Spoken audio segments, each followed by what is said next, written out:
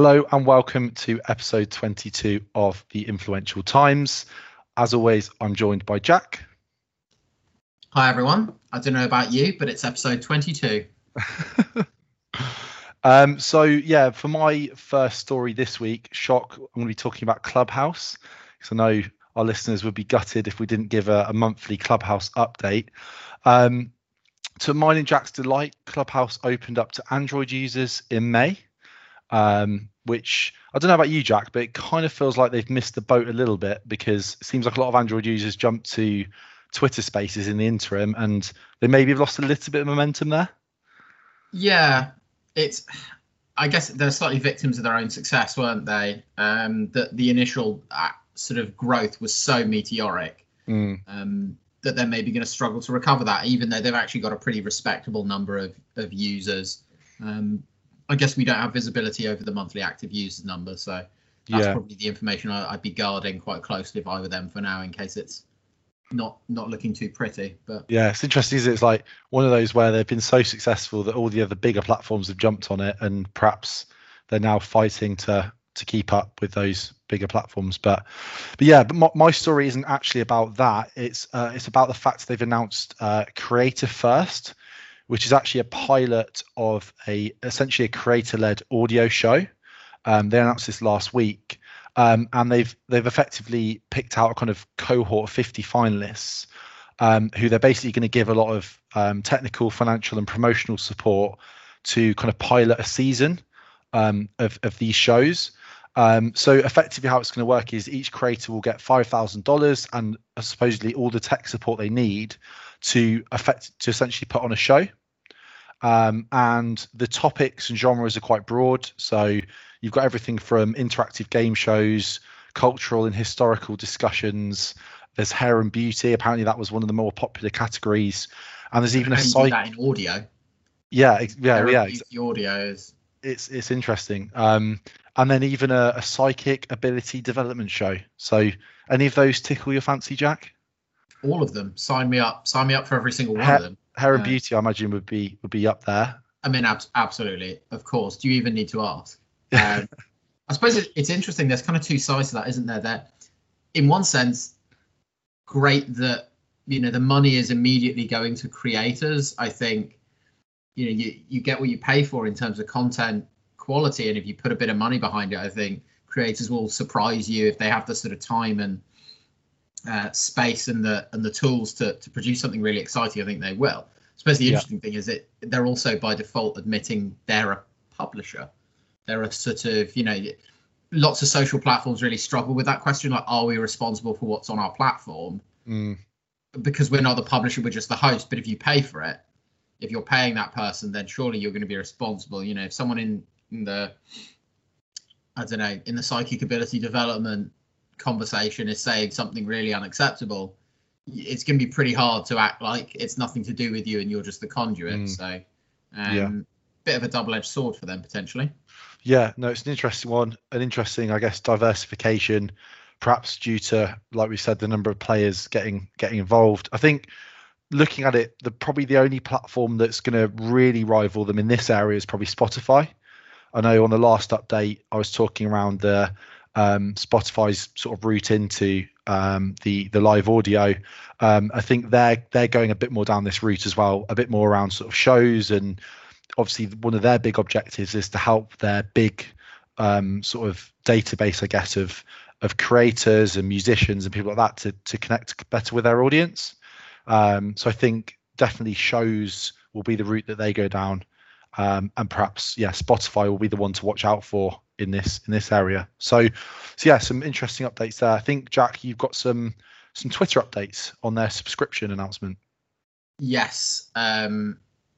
Twitter watchers, other people who are sort of watching closely, I wrote an article for the Analytica blog recently about Twitter, and I sort of think they're quietly having a pretty good last 6 months to a year. So the sort of subscription service has basically been listed in the App Store. It's not really live yet. Someone has signed up. There's a lady who always ends up signing up first to these things and is usually the one. It's Jane Manchun Wong, who's kind of always the first one onto this kind of thing, but she spotted it. It's part of an interesting little suite. I think at the beginning, people were when they sort of announced the subscription service, there was a lot of skepticism. But I think as it's starting to take shape, what that could actually include, I think there's potentially quite an interesting service there where you're sort of paying maybe to sort of have the edit button for 30 seconds after you send a tweet.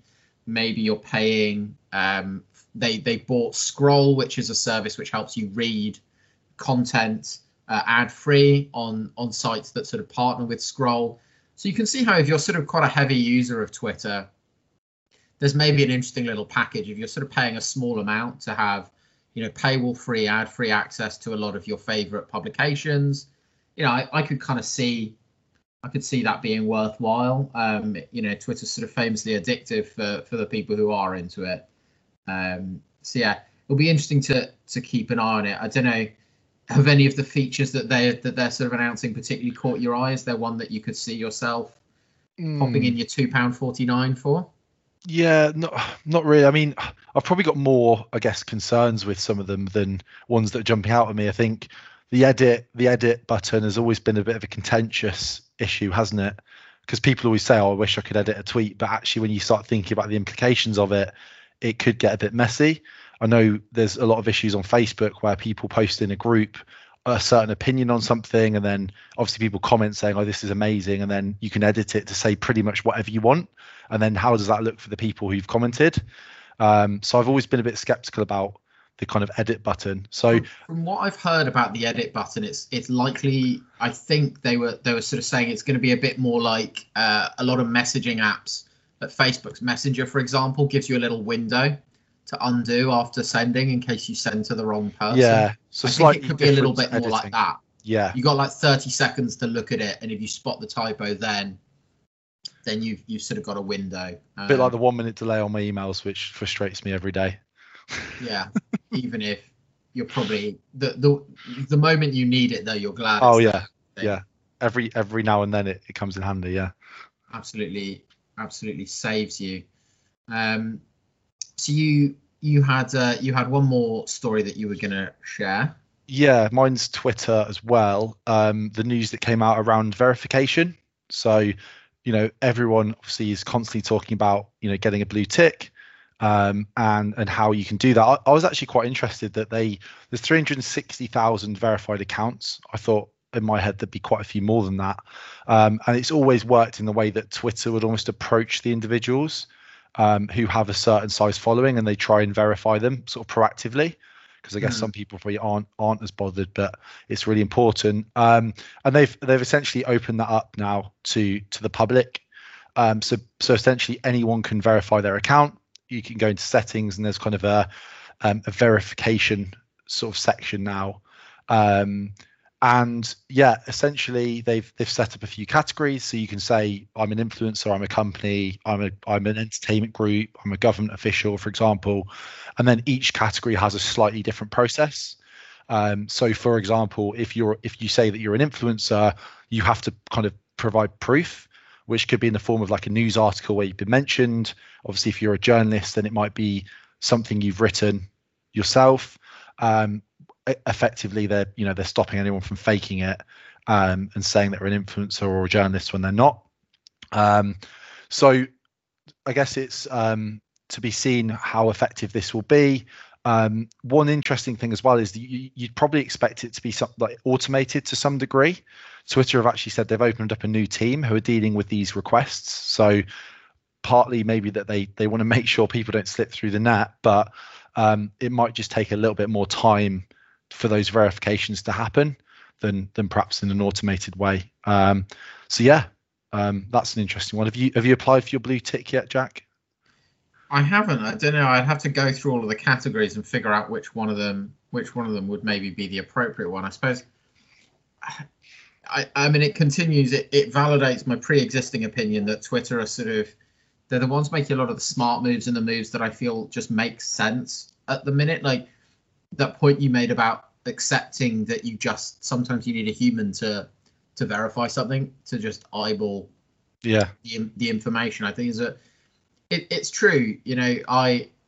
I know, having tried to sometimes design an algorithm or a set of rules or a set of logic that you think is really airtight, that it doesn't always work the way you expect it to. And sometimes you just need human judgment. You need someone who you can come and ask, why did you do that? And to have that person sort of list the reason. So I think that's maybe one of the most sort of telling dynamics of this is the acceptance that actually they're, to make sure that the verification has some genuine weight. It's not sort of seen as something that's just thrown around. Yeah.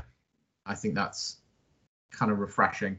Yeah, absolutely. I guess it'd be interesting to see how that number of verified accounts kind of creeps up over time. So yeah, and I think your final story, Jack, is around Instagram and their recent experiment with hiding like counts.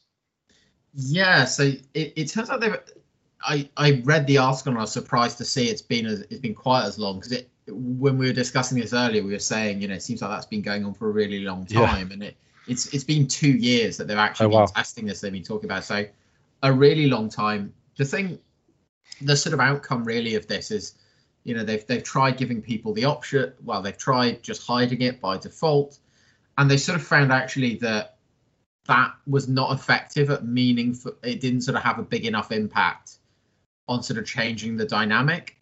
So they're going to give people the option to hide it if they would like. That said, it's going to default, the default settings of the app will kind of have it enabled as standard, and there'll be something you can go into the settings and take off. I think it maybe follows on from the theme with Twitter that it can be tricky to create a rule that really works for everyone. And I think, there's a lot of questions when it comes to social media, because it's become so ubiquitous in society, and it's so woven into kind of how information gets distributed and things, that some of this is really tough, and it mixes a lot with the way that the rest of the world operates, and it can be quite tricky. But yeah, I think that it sounds like they've come to the right decision, that you let the individual decide. I think as far as marketers are concerned, it could be a slightly irritating future. I could see creators maybe hiding it deliberately to keep that information almost behind a wall. Maybe they'd want it public so that people can see how many likes they get. But I think that could be an interesting dynamic in our part of the world, in the sort of for marketers, is trying to deal with, what do you do when likes are or aren't visible? Yeah. So I think that could be tricky. Are you going to be hiding likes on the Insta, or are you not that fussed about it? I'm not too bothered, to be honest, personally. Like, I see it as more of a kind of scrapbook of memories and things like that. But I think, yeah, it's interesting to see how companies deal with it. I think certainly conversations I'm having with people, I think some of the kind of marketing directors now are looking less at the numbers and more at who's engaging. That's what they want to know about more.